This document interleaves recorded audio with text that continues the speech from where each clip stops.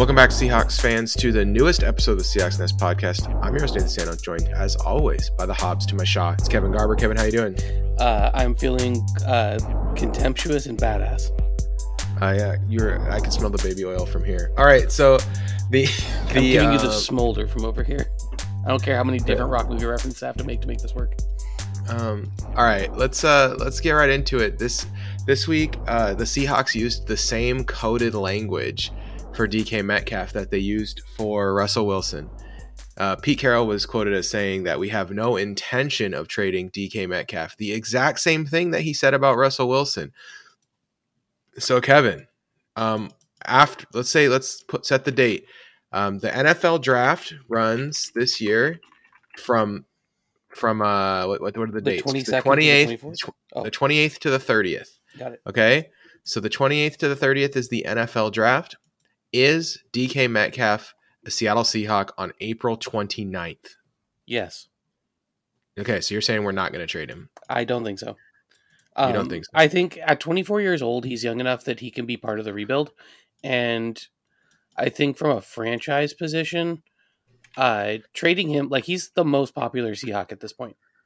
And at the end of the day, the NFL is a business, and getting rid of the person whose jersey people are buying, the person who people will buy tickets to go see, and someone who could be around post retooling in 2 or 3 years to be a core member of an offense is, I think that's a tenable decision from both a roster building and a business standpoint.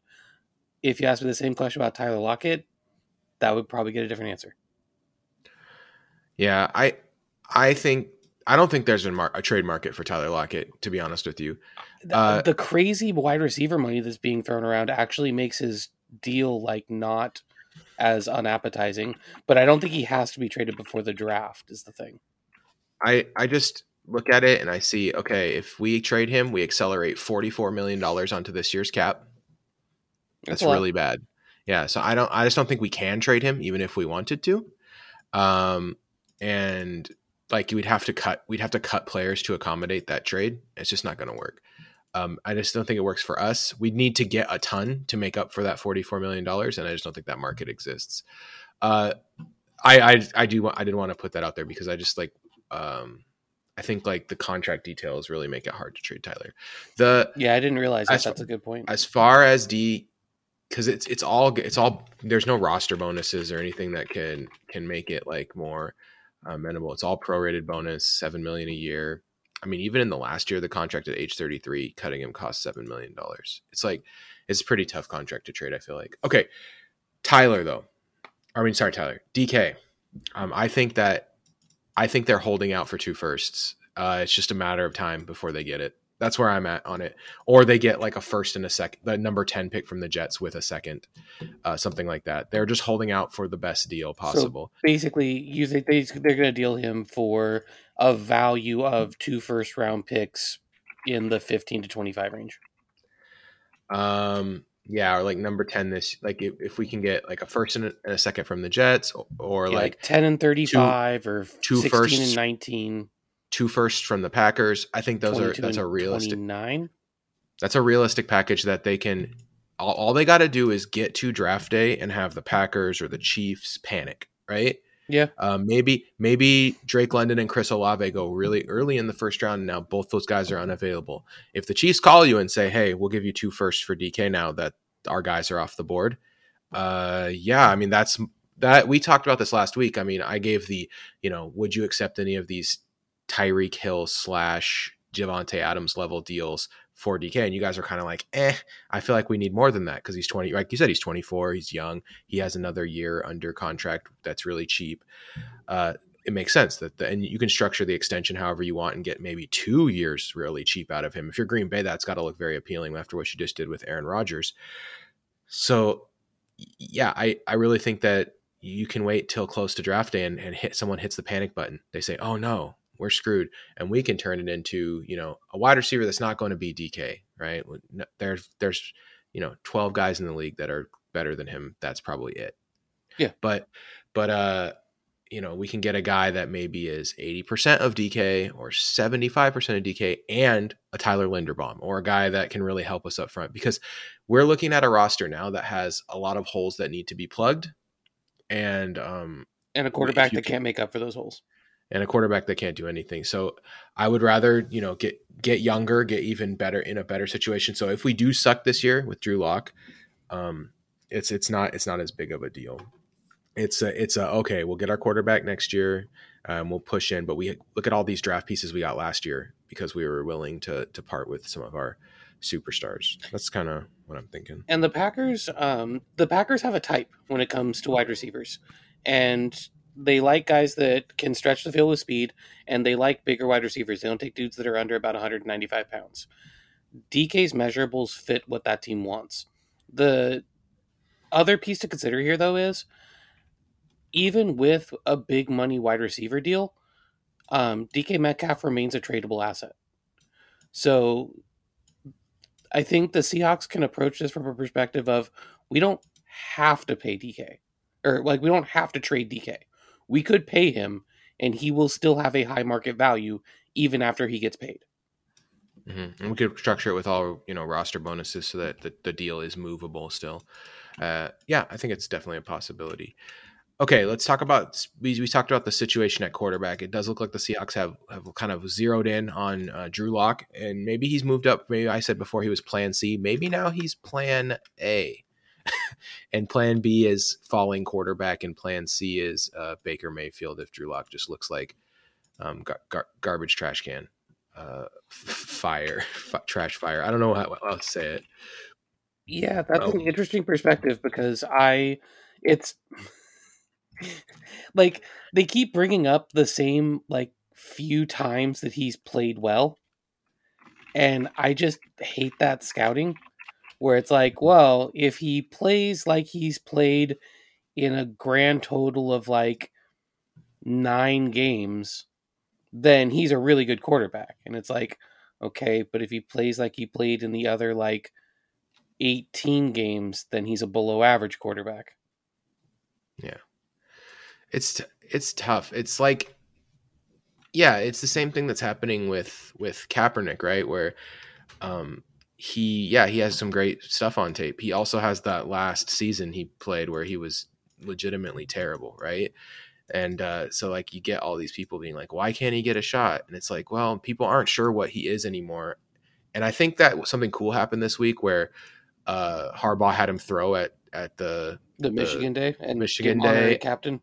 Right. So that way people can see what he looks like, because everyone's there for Aiden Hutchinson. Right. Anyway, and other guys too, but Aiden Hutchinson really. So everyone's there to see a few of their prospects anyway. And so, yeah, give him a shot, let people see what he's looking like, and maybe give him a chance to be a backup somewhere or something like that. I think that would be pretty cool. So yeah. So quarterback, we're Lock. I'm sure as of now you've watched much more of the draft quarterbacks than ever before when we've talked. So where do you stand on these guys now? Are we still in agreement that none of these guys are first round talents? I would say Malik Willis, I can see the argument for him being a first round talent because of his high end ability. He just worries me a lot. His ability to end up becoming nothing is super high. The amount of sacks he takes. Remember, the two worst things you can do on a football field is as a quarterback is take a sack or make a turnover. And he does those two things at an extremely high rate, 8.9% sack rate, which is crazy. He took the most sacks out of anyone last year. And then his turnover worthy play rate is the highest out of any quarterback from the last 6-7 years or something. And people ragged on Justin Fields for taking a lot of sacks. And Malik Willis takes more sacks with way more competition. Way more sacks. He takes way more sacks. So he's out here getting sacked by Syracuse and Tulane, and everyone's all over Justin Fields for getting sacked by Michigan's great defensive line they have every year. Yeah, it's really tough to kind of justify. I can't see. I understand why someone's going to take him in the first round. Teams need quarterbacks. But if someone's trading up into the top 10 to get him, you are just staking your entire life on a guy who really could just blow up in your face, be worse than Darnold. How about that? Yeah. How's that for a call? He could be worse than Darnold in terms of what he does controlling the game and all that stuff. And people hate Darnold because of the way he. I would say his median outcome is like a Jalen Hurts level of effectiveness. Like there's a really good chance he ends up being about there. Mm-hmm. But I don't think he'll get there as quickly because he's not as polished as Hurts was coming out. So it's going to take a little while. And like, yeah, he could be Lamar Jackson, but man, there's a lot of room between what he is and what Lamar Jackson is. Like, he's what people who were too worried about Lamar Jackson thought Lamar Jackson was. And you know who else takes a lot of sacks, Kevin? Sam Howell. Yeah. Sam Howell also out here taking 1 million sacks. I'm very worried about this whole quarterback class in general now. The more I watch, like I said, my first watch, I was like, oh, these guys are better than their reputation. And then I was like, I could see why you'd take some of these guys in the first round. And now I'm like, okay, maybe they're not quite as I've landed in the middle, right? Some people are saying that none of these guys are better than a 3rd round grade. I don't agree with that. But some people are saying that 4 of these guys are going to go in the first round. And I think that would be insanity. I would not want to take, let me put it this way.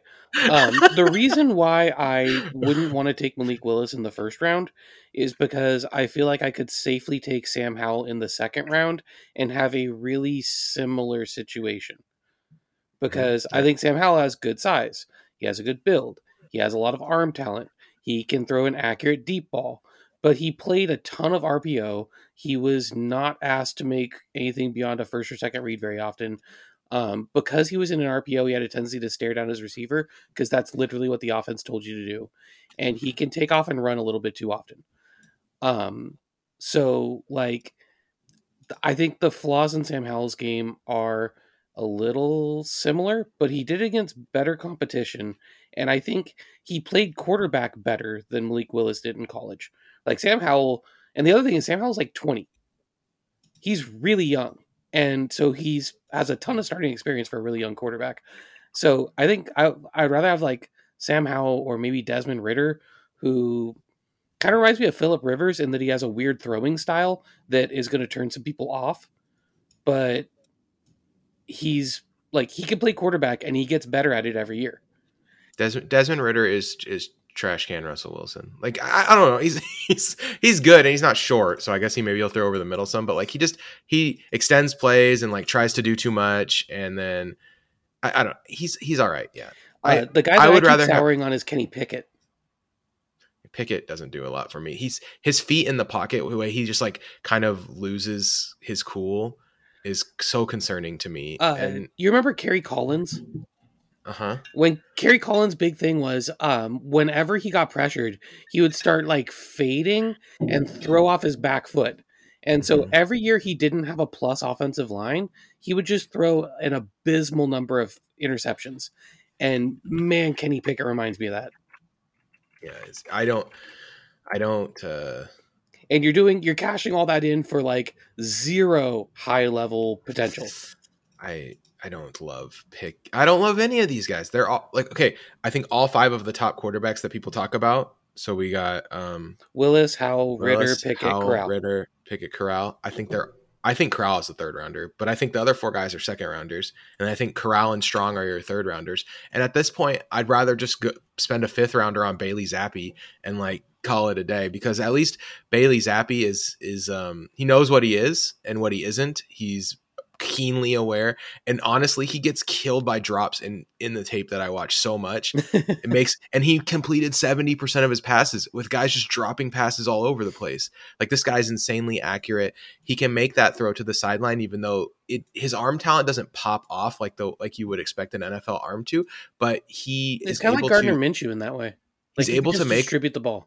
He's able to make all the throws anyway. So it's like, what do you want him to do? Like, that he can't do. He can do it all. It's just he's not doing it with a cannon, right? He's not doing it with an arm. I would rather bring a guy like that in to compete with Drew Lock and in the late rounds and be like, you know what? Let's give the small school kid a shot to impress. And he's super accurate. He's a gamer. He plays super hard. Just do that. Whatever. So basically, what I'm hearing is you would rather spend a 5th-round pick on Zappy than a 1st-round pick on any of the top 5 quarterbacks. Yeah, But if and we're even talking about spending 41, it gets a little bit more even.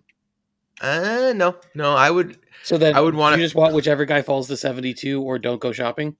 Correct. If one of those guys falls to 72, go for it.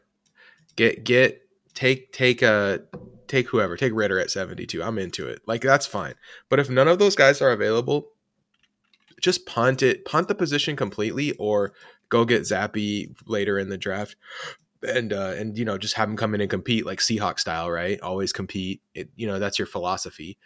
So yeah, that's where I'm at. And I think the only place I'm different is I would take Willis, Howell, or Ritter at 41 and be okay with it.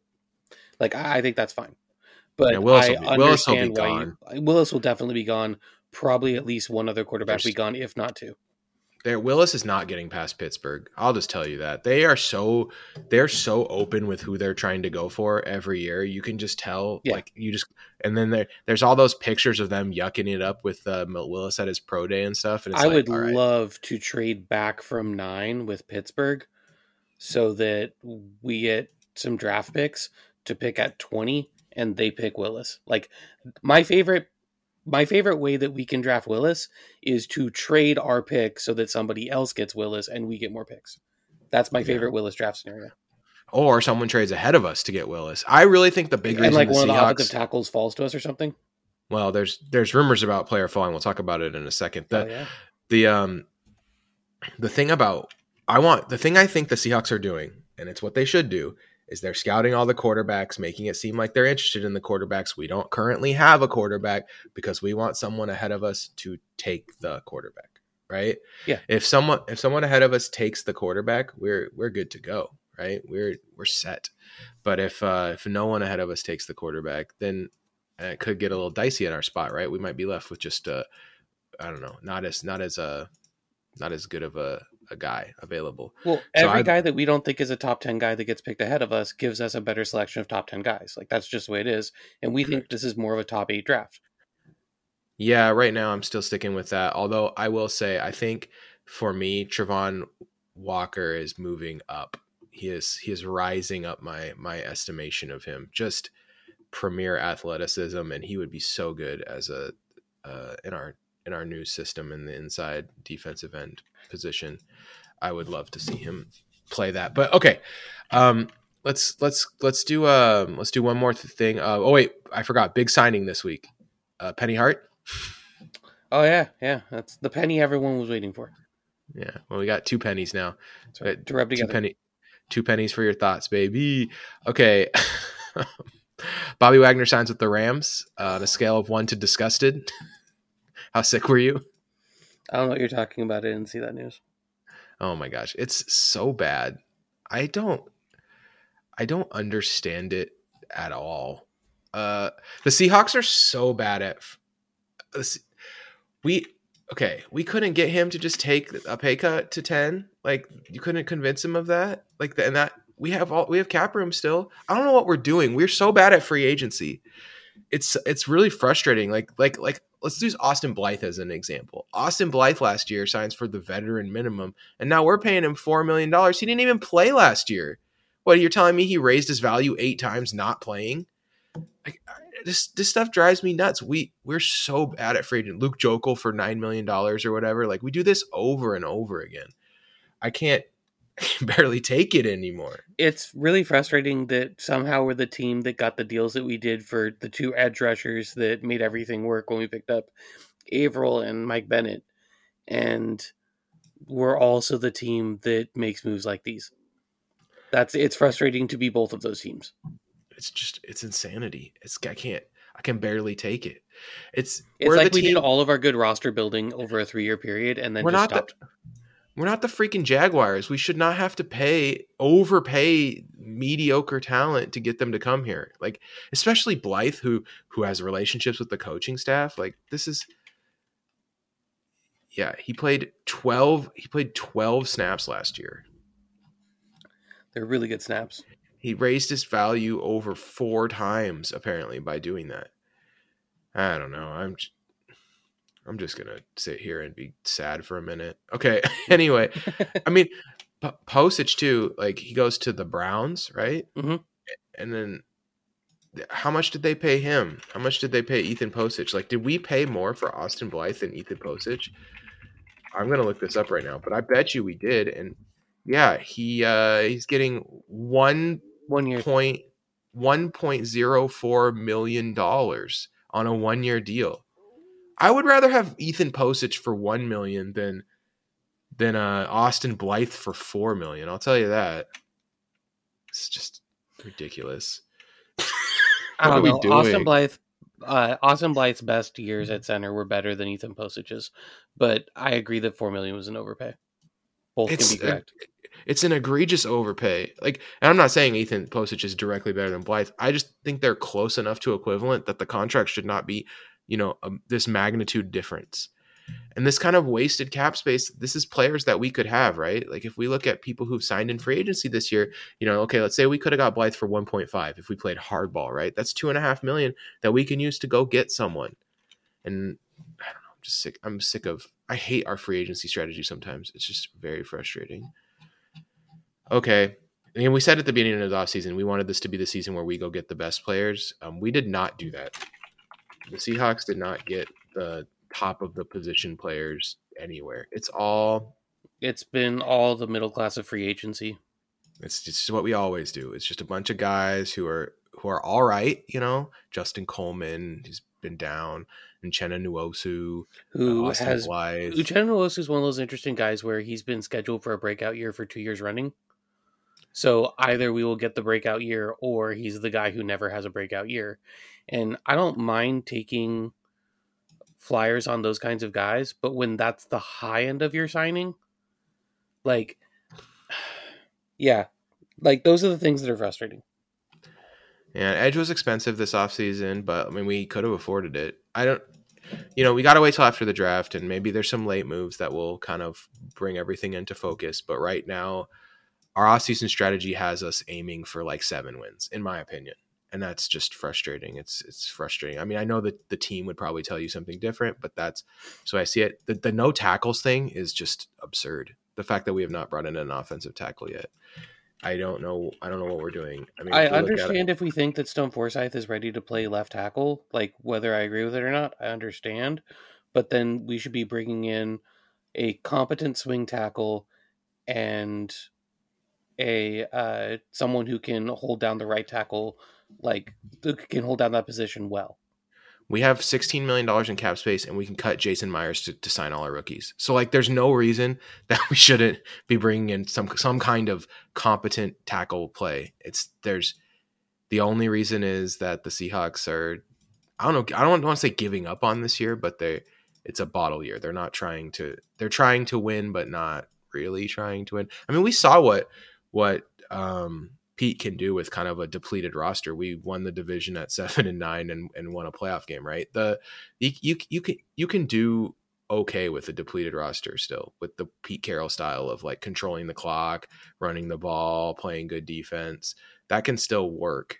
And that was, even pre Legion of Boom era, right? That was not the Legion of Boom defense. So let me ask you a question. Okay. Taking a look at what we have and taking a look at the tackles still on the market, are we tipping our hand that we're drafting a tackle high? I think if we don't, it'd be insanity. But this thing is, you just bring in the corpse of Jason Peters to compete at left tackle. That's an okay thing to do, and it's cheap. It's $3 to $5 million, right? And he was pretty good last year for the Bears, and it gives you a safety net if Stone Forsythe is not ready. And at right tackle, there's still guys just walking around that you can get for $8 or so million. We have $15 million in cap room. I don't understand what we're waiting for. I mean, I guess it could be DK extension. This is our DK extension money. And once that situation is resolved, then maybe that cap space goes away or is changed in some significant way. It'd be kind of interesting. And this actually does make a little bit of sense. Who keeps getting talked about as being rumored to be on the market post-draft? Who? Mekhi Becton. Oh, yeah, I've heard that as well. What kind of draft pick would you deal for Mekhi Becton? Probably it's our second next year. like, without even thinking about it. That's But definitely how I feel. I don't feel like there's a reason for his stock to have dropped that much. I wouldn't. I probably wouldn't give up a first rounder just because our first rounder could be really good. Maybe the Broncos first rounder, I'd be willing to give up. But like, I don't understand. He was not horrible last year, Well, right? 2 years ago, he was just injured last year. Yeah, and he was. I don't understand why it feels like the Jets have just completely moved on from him, but it does feel that way. Yeah. And so if they end up getting like they're super excited about Ike Kwanu or whatever, if they made that move, I would be very happy to give up, I don't know, I would even give up like 41 or 40 for him. Yeah, I think that's reasonable. That's perfectly reasonable. Because that's a guy who could play left or right tackle. What tackle's available at 41 that we could draft? Well, Abraham Lucas, right? So would you rather have Becton or Lucas? Becton. I think so too. Yeah. Okay, that makes sense to me. Okay, we talked about DK. We talked about quarterbacks. All right, we're ready for 7-round mock. Here we go. And this one we're going to trade, Kevin, but I will not allow us to offer a trade that has less than a 40% chance of being accepted. Okay. Okay. So that's kind of my line here. So here we go. We're gonna start the draft. We're not gonna trade up. Oh, I forgot. I said there was a rumor. There's a rumor that Thibodeau might get picked outside the top 10. I'll tell you this. That's there's insane. not a chance in hell he's getting past us at 9. Okay.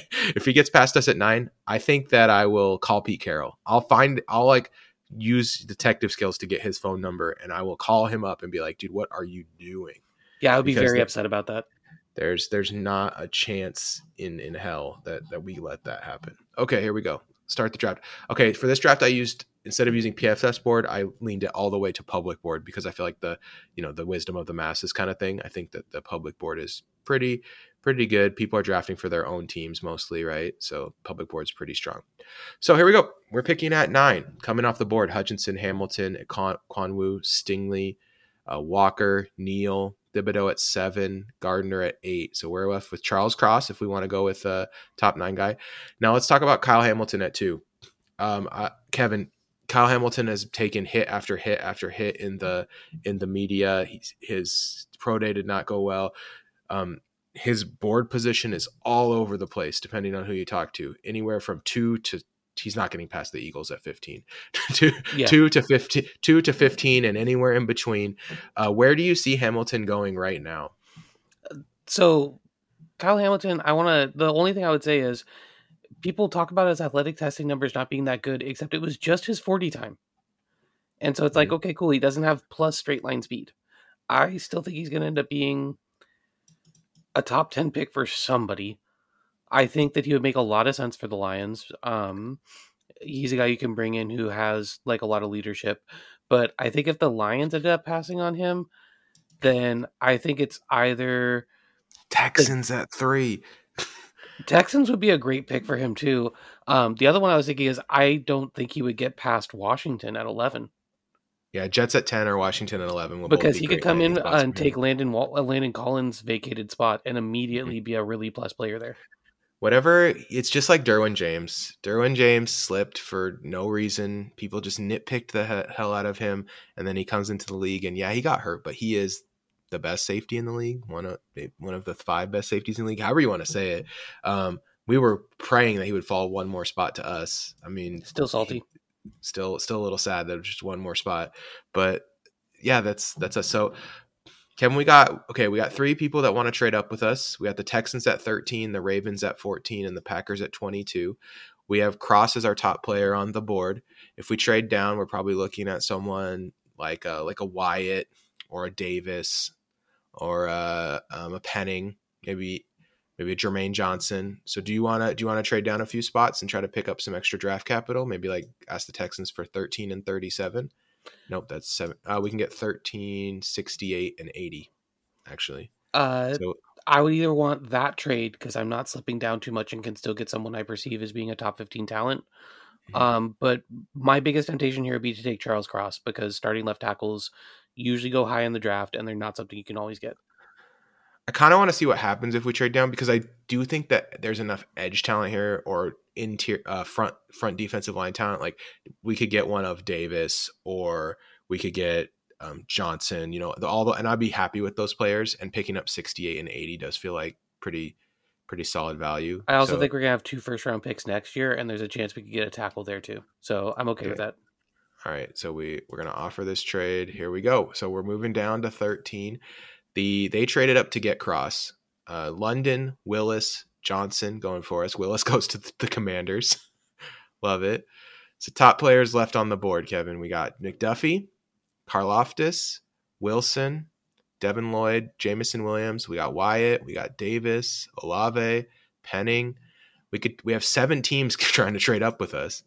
The Chargers at 17, the Steelers at 20, the Patriots at 21, the Chiefs at 29. These are too far. I would 29, 32, 35, 37. No thanks. 17 or 20, I would be happy to trade back to because every player you just named outside of maybe Jameson Williams, I would consider to be pretty equivalent for me. Okay. Well, the Chargers don't have a second round pick, so that going down to 17 is tough, but we could do 25, 52 and 130, 20, 52 and 138 for 13.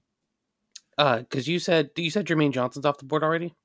Yeah, he came off at 12 right ahead of us. That's the guy that I would have picked up in this position otherwise, because the only guy that's calling to me right now is Jameson Williams out of the players available, and I think I could get a fairly equivalent player that I'm happy with at 20.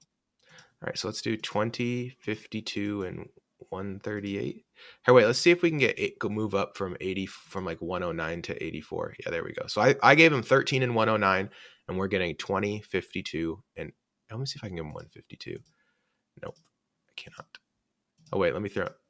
There we go. All right, I'm throwing 229 and That's 152. Good. So because we don't want to draft 70 players, we just want to draft a bunch of players in like day 2. So we're giving them 13, 152, and 229, and we get 20, 52, and 82. Yep. So we're giving them some late picks. They of course accepted immediately. Let's see. They moved up to get Garrett Wilson. Okay. Interesting. I would not think the Steelers would do that. I mean, a good Juju Smith-Schuster replacement. Okay. Yeah, I agree. So they're coming off the board. Lloyd, Davis, McDuffie, Olave, Linderbaum, and Penning came off the board. So now we're at 20. Karlaftis is still available, and it's starting to feel tempting. This is quite the tumble for him, and even though he's not a perfect fit, I mean he's kind of like a at everything, B+ at everything kind of guy that we really could ask him to do a bunch of different stuff. We got Raymond, Jameson Williams. We got Wyatt still, who I like. Dean. I don't think there's anyone else I want to take here as I scroll down. I don't want Burks. I don't want Zion Johnson. Yeah. I like Jameson Williams again. I just don't think the Seahawks would pick a wide receiver right here. No, I think it's between Karlaftis, Raymond, and Wyatt. I think those are the 3 guys that stick out to me. So I would agree. And so Karlaftis, I worry about the fit on a 3-4 front because he's got short arms. He has a power game. When we lined up over guards, he had a little bit of trouble. Mm-hmm. So for me, then it's down to Wyatt and Raymond. Yeah, I'm taking Bernard Raymond. He hasn't been playing offensive tackle for that long. And I know he's a little bit of an older prospect, but he hasn't been playing offensive tackle for very long. He looks really good, and his athletic scores are A, what the Seahawks covet, and B, tell me that he could play a really good left tackle. Yeah, well, let's talk about Wyatt for a second, because I think this guy, his athletic skills for his size are kind of plus absurd. Yeah, like the only reason he doesn't get talked about more is because Jordan Davis was more of a freak. Yeah, he's 6'3", 315, 97th percentile 40-yard dash, 93rd percentile 10-yard split. The arms aren't super long, but this guy as a DE and a 3-4 front, as a 3-tech kind of guy, is just going to blow people up over and over. So here's my thought. I feel like we have a good chance, and I'd even be willing, now that we got a few more assets, to trade up from 40.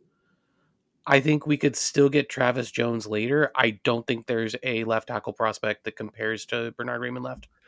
That's my tiebreaker. Okay. Yeah, I mean, 2 years ago... if you want Wyatt, I'm okay with that. I think he's 2 years ago, Raymond was playing tight end, and he's super polished as a blocker for a guy who was playing tight end 2 years ago. It kind of reminds me of Okung that way, where he still moves like a tight end. you know what? He's a wrestler, and I know the Seahawks love crap like that, where it's like this guy's a competing. He won a conference championship in wrestling. All right, we're picking Bernard Raymond. Let's do it. All right, I'm not gonna trade up. I'm gonna let us go late down to 40 because I think that 40 is a good spot, like for us. So guys that came off the board that I think we might have been interested. Wyatt came off at 22. Karlaftis came off at 21 to the Patriots, of course, because of course. Ojabo, Travis Jones came off at 31. Pickett came off at 32. Howell at 34. Ebikiti at 37. Daxton Hill at 39. Brisker at 38. I know you love Hill a lot. I like Daxton Hill a lot as well. Okay, so we're at 40 and 41. We got our back-to-back picks. Our boy Jalen Petre's here. Our boy Nick Bonito, Leo Chenal. These are all guys we mocked quite a bit. We got the quarterbacks, Ritter, Corral. You got Muma, Drake Jackson, Abraham Lucas, Kenneth Walker III, Logan Hall, Christian Harris. And not only that, but the phone is blowing up, Kevin. 7 teams want to trade up. 43, 45, 47, 51. Do you want to, we have 41. We're only going to lose out on one guy. Do you want to just trade back to 43 and see what we can get? So here's my thought. Out of everybody who's available in this spot, Jalen Petre's the only one who has a skill set that I think we can't get if we trade back.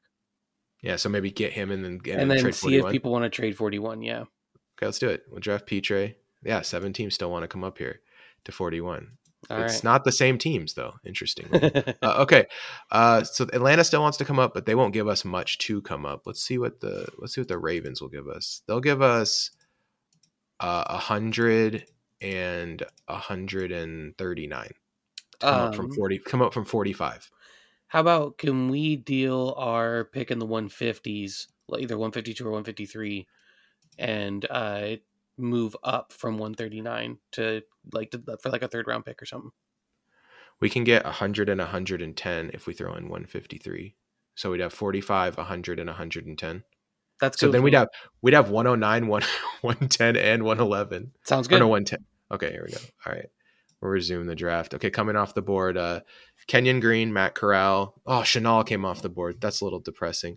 So far we've taken Raymond and Petre. So I think Bonito is kind of the obvious choice here. Sky Moore is available as the kind of the guy who ADP is the highest. People like him. We could get Breece Hall.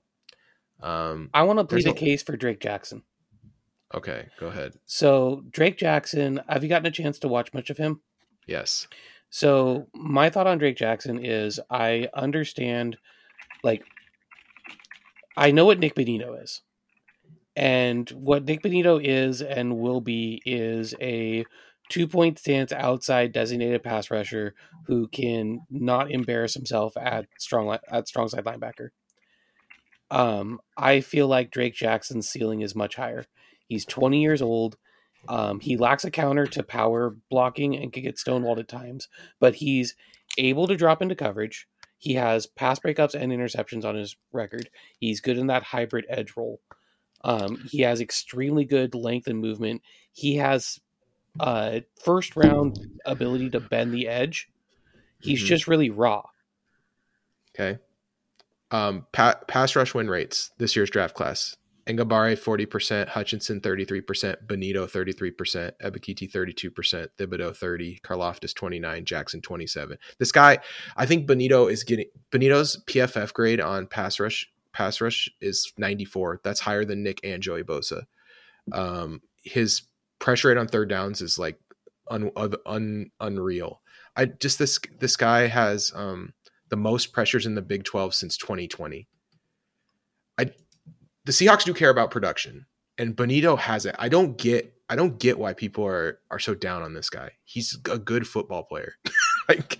It's just, I mean, he doesn't have eye-popping physical traits, right? Like if I haven't looked at his mock draftable circle, so maybe that's what I'm missing. But like, even this is good. 88th percentile 39 shuttle, 76th for the 3-cone. He's just small. Yeah, he's limited in what he can do. Like he has a limited role. He's good at that role.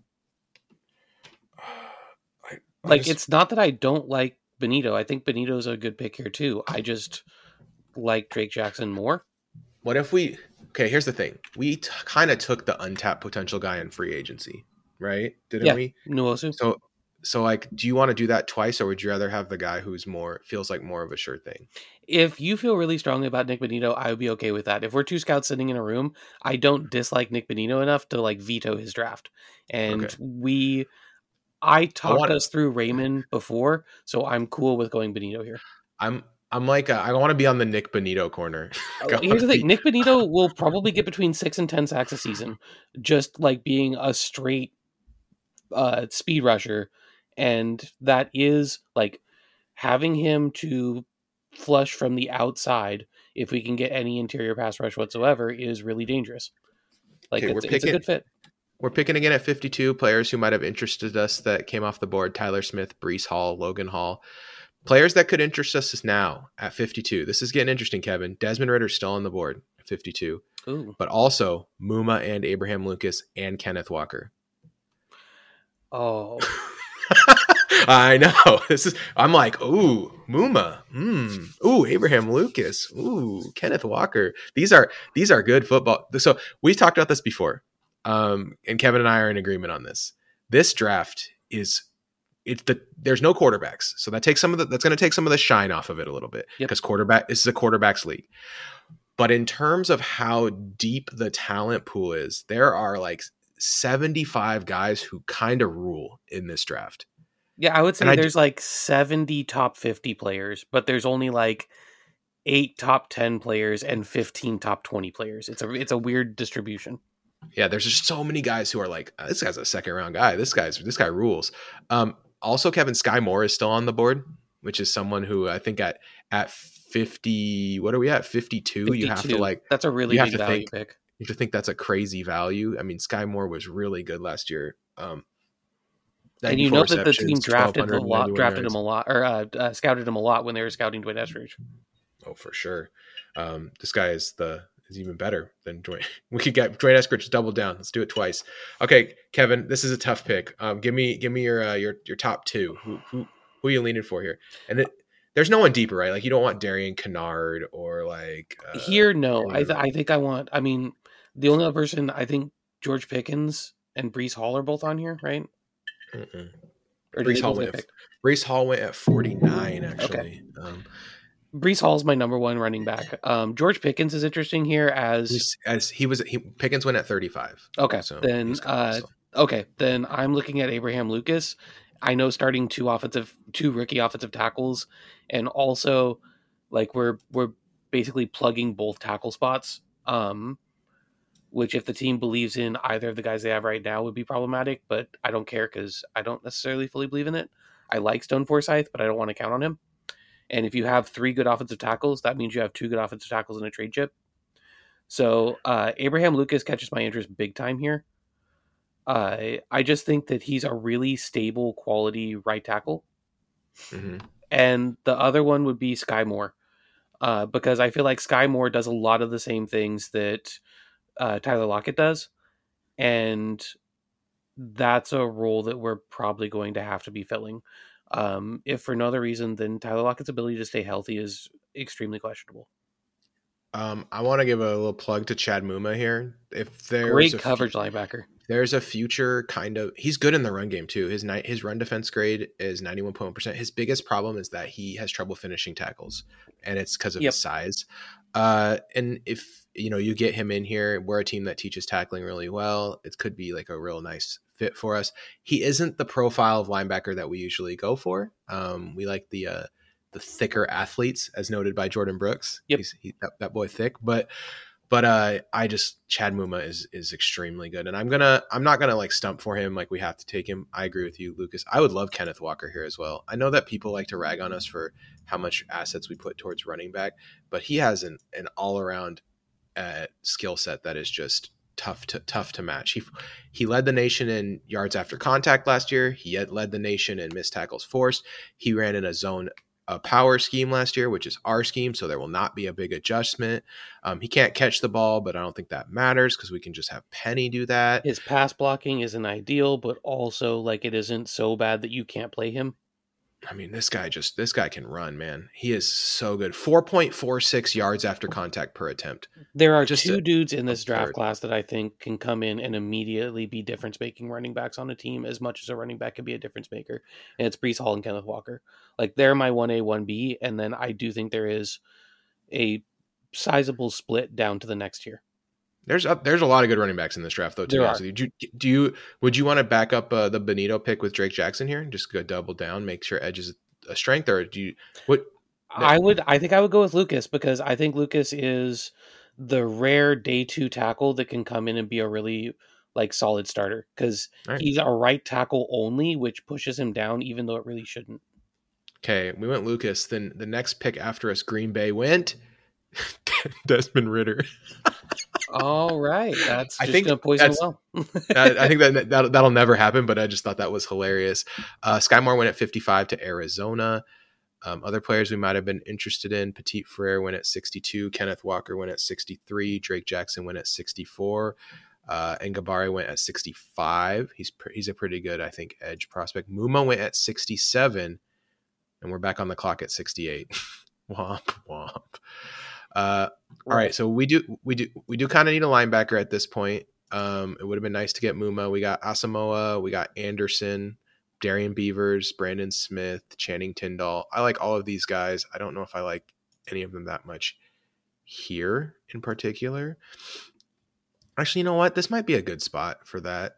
We got Dylan Parham, the guard. We've got Carson Strong, Kellen Deesh, Damian Pierce, Khalil Shakir, Perrion Winfrey, the interior defender out of Oklahoma. Yeah, penetrating 3 tech. Yeah, he would be a good guy to put in the middle of our Daniel Falele, a tackle that we probably would have been interested in here, but he's very large. He's large human. He's so big. I think this is about it. I mean, you can get Dalvin Cook's brother. I actually think James Cook is maybe the best pass catching back in this draft. I think he's really good, but he's a guy that's a pure timeshare guy. Fedarian Mathis is a nice 2-gapper that we could pick up maybe with our next pick. Okay, let's go linebacker here. I think the linebackers. If we're going linebacker, I want Darian Beavers, and I will pound the table for this guy over Asamoah, Anderson, and Smith. These are all guys that are much higher up other people's draft boards. So what's your Darian Beavers love? Tell me about him. So the thing I like about Darian Beavers most is, first of all, I think he is a great fit for a Seahawks linebacker. He's a big dude.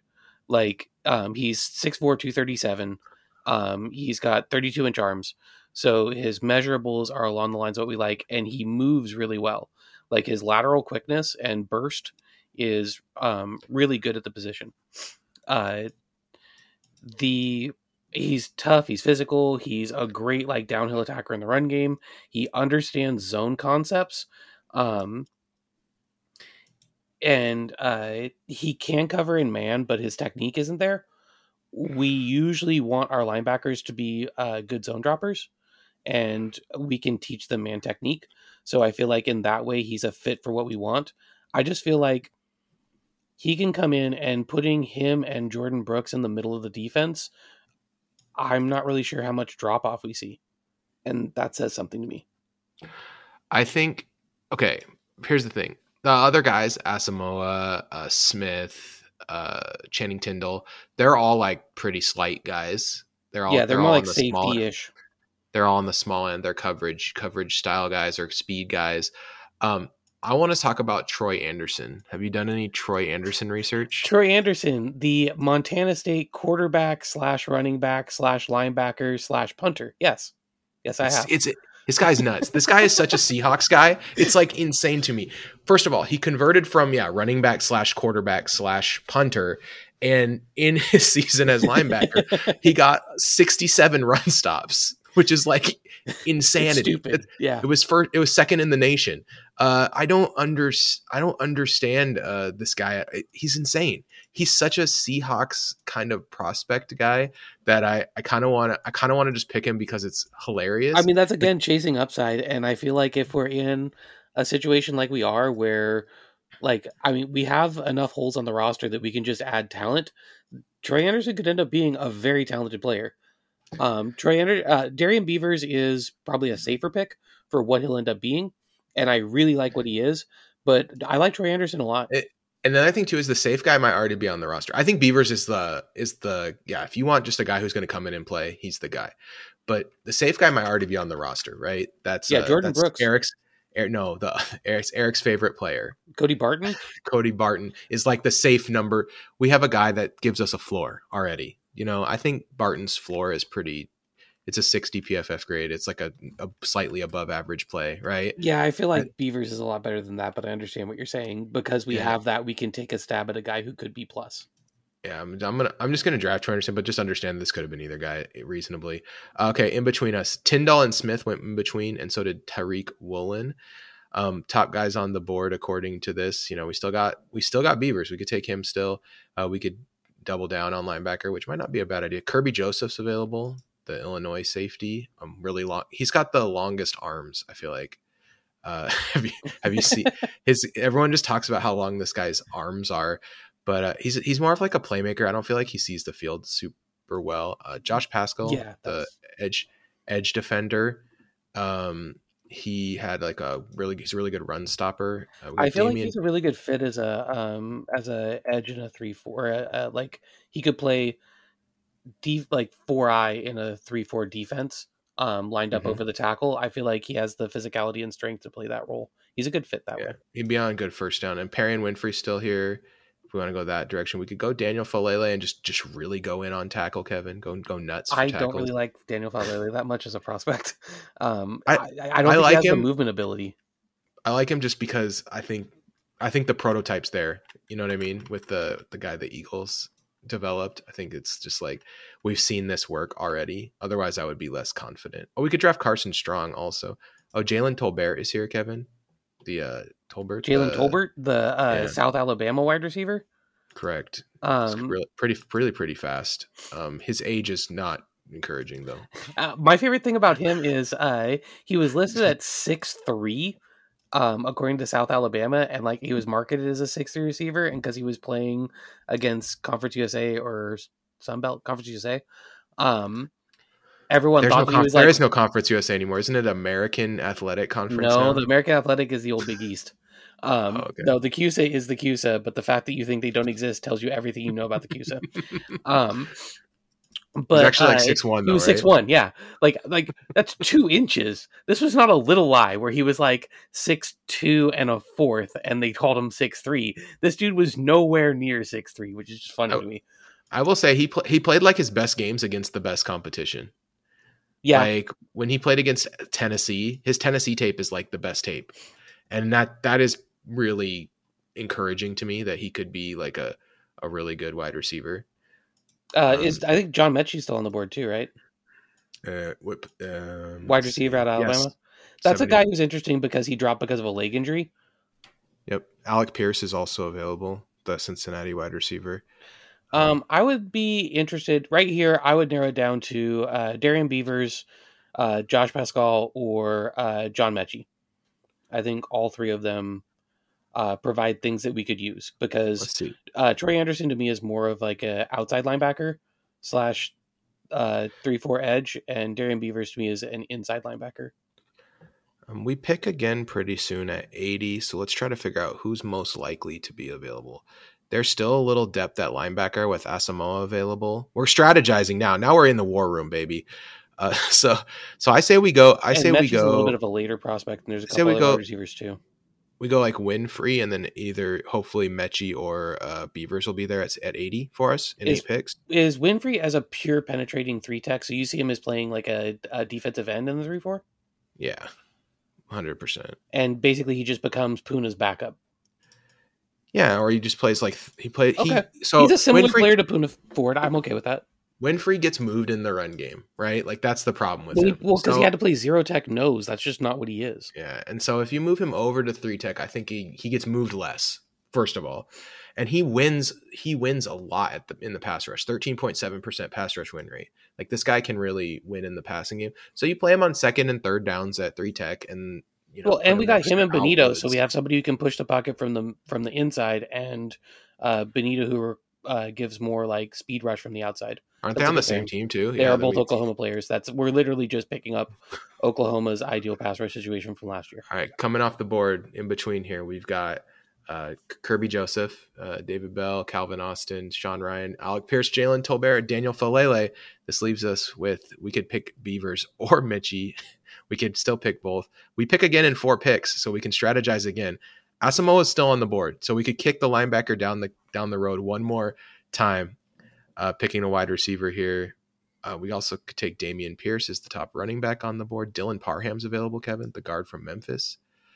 I like Dylan Parham. Very the thing athletic. is, I think he makes the most sense as a center, and I don't think that but he hasn't played it.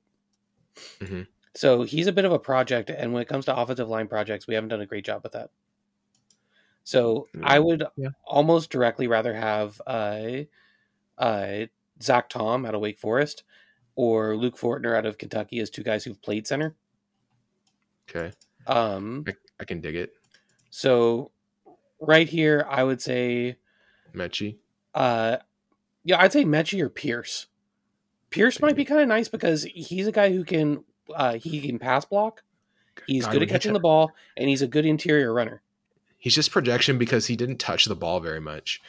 Like, he had 100 rushing attempts last year. Yeah. 5.7 yards per rush, 13 touchdowns. He had 19 receptions on 19 targets, very soft hands, does a good job in the passing game, but just, they had other options. So he just didn't, wasn't out there all the time.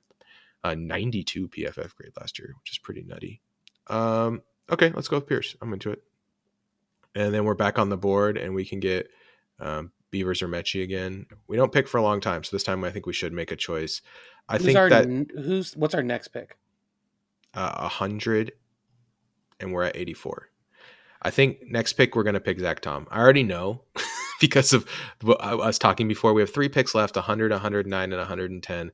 I do feel like we're taking a center with that pick at 100. It'll be we're going Tom, Zappy, and someone else. It's just a matter of time. I think we go Beavers here. Get the linebacker. Yeah, that's good. I'm good with that because I think that's a good position to be strong in. Now we're like really strong in the front 7 too. We've bolstered the front 7 quite a bit. Okay, at 100, Killendish, Donovan West, Zach Tom, Luke Fortner. Yeah, we're picking a center here. It's Zach Tom. And I think he's a really good player. Zach Tom. And then at 109, we're going Zappy. And at 110, let's see. So positions we've filled, kind of. Okay, we've got so many guys. So we've drafted tackle, corner, slot corner, edge, tackle, linebacker, defensive interior, halfback, linebacker, center, quarterback. I got a guy. Okay, let's hear it. I'm ready. Out of Sam Houston State, cornerback Zion McCollum. Did you get a chance to see any of that dude? No, I'm not. Okay, so Zion McCollum initially jumped out to me because his athletic testing numbers, so he's 6'2", 200 pounds. He's got 30 3/4 inch arms. He ran a 4.33.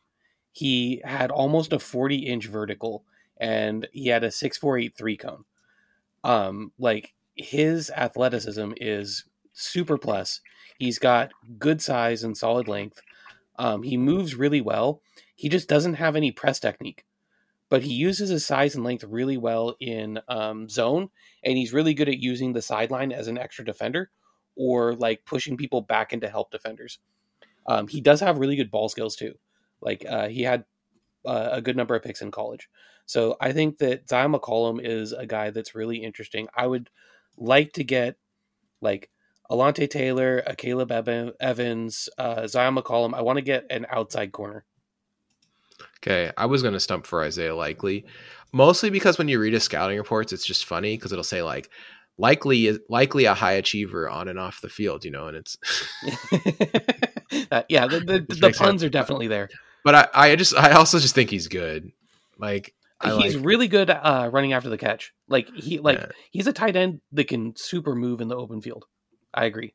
But I'm into getting an outside corner prospect here. If we hadn't taken a bunch of tackles already, I would say Killendish would be a really good pick right here, especially from a value standpoint. Great athletic profile. Looks like a Seahawks player. But yeah, let's give him a call. Call it a day. All right, now let's see what grade PFF gives us, Kevin. This is the most exciting part of We any got a draft. quarterback. We picked a quarterback. That pick's probably going to get an A+, but we'll see. There's 100. What I like about what we did is there's 20 picks left in the draft, and we have none of them, but we already picked like 9 guys. Yeah, that's how you know we did a good job. Yeah, we're not like the Seahawks, like trying to pick up an extra seventh round pick by trading next year's 6. Don't care about that. Who cares about the 7th round? Don't need it. I don't need Luke Tenuta or Kalen Barnes. Okay. I just read a couple of guys who got picked in the 7th round there. That was not a direct shot. Raymond pick A. Petre A. Bonito A. Abraham Lucas B+, Troy Anderson B+, Winfrey C, Pierce C, Beavers B, Tom C-, Zappy C+, and McCollum A-. Give us a total draft grade of an A. All right, we did it. Man, this is like the longest episode we've ever done. There are many ways to support. I'm not even going to read the names today. Sorry in advance to the people who like that. There are many ways to support the Seahawks Nest podcast. Best way to do it, patreon.com/Seahawks Nest. $1.24 a month. Join the Discord, hang out, do Wordle. What are we doing? Wordle, framed, hurdle. Do your doing a lot of goals. Do your daily games and post your results. We're all getting old, so we have to do those things to make sure that we don't start losing our mental faculties. Chat about the Seahawks. It's a nice depression. Seahawks has been tough this year. I'm sure Mariners talk against Nathan's wishes will be starting soon. Let me know when the magic number is 1. Then I will invest all my energy into the Seahawks. All right, let's movie club. Movie club today is Crank.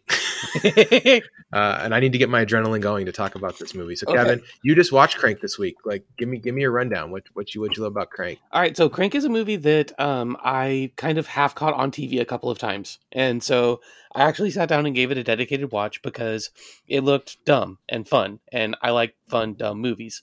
The first thing to know about this movie is it's a clear Jason Statham vehicle, and those are a bit of a mixed bag. Generally, if Jason Statham is the main actor in a movie, either it is a movie where he's asked to do a lot of acting and it is a bad movie, or it is a movie where he is basically the point of view character in a video game, and then it's usually a pretty good movie. And this is one of those. He gets the name Chev Chelios, which is a great name for a porn character. I think it's a classic, it's a classic action movie name, like John Matrix, or Dirk whatever. Diggler. Yeah. Okay. Fine. Which name sounds more made up, Chev Chelios or Dirk Diggler? The answer is it's tied. Any cinematic convention you could make, like this movie's so over edited and frenetic and just grimy. This movie walked so that Hardcore Henry could run. Yeah. Exactly. Like, if you like Hardcore Henry or you like Shoot 'em Up or any of those, this is a fun experience. Like, it's the plot is barely there. Basically, Jason Statham wakes up. He's watching, I think, a DVD or a VHS tape. No, it's a DVD. It's a DVD. Okay, he's watching a DVD of the people who poisoned him, who gave him, quote, that Chinese shit.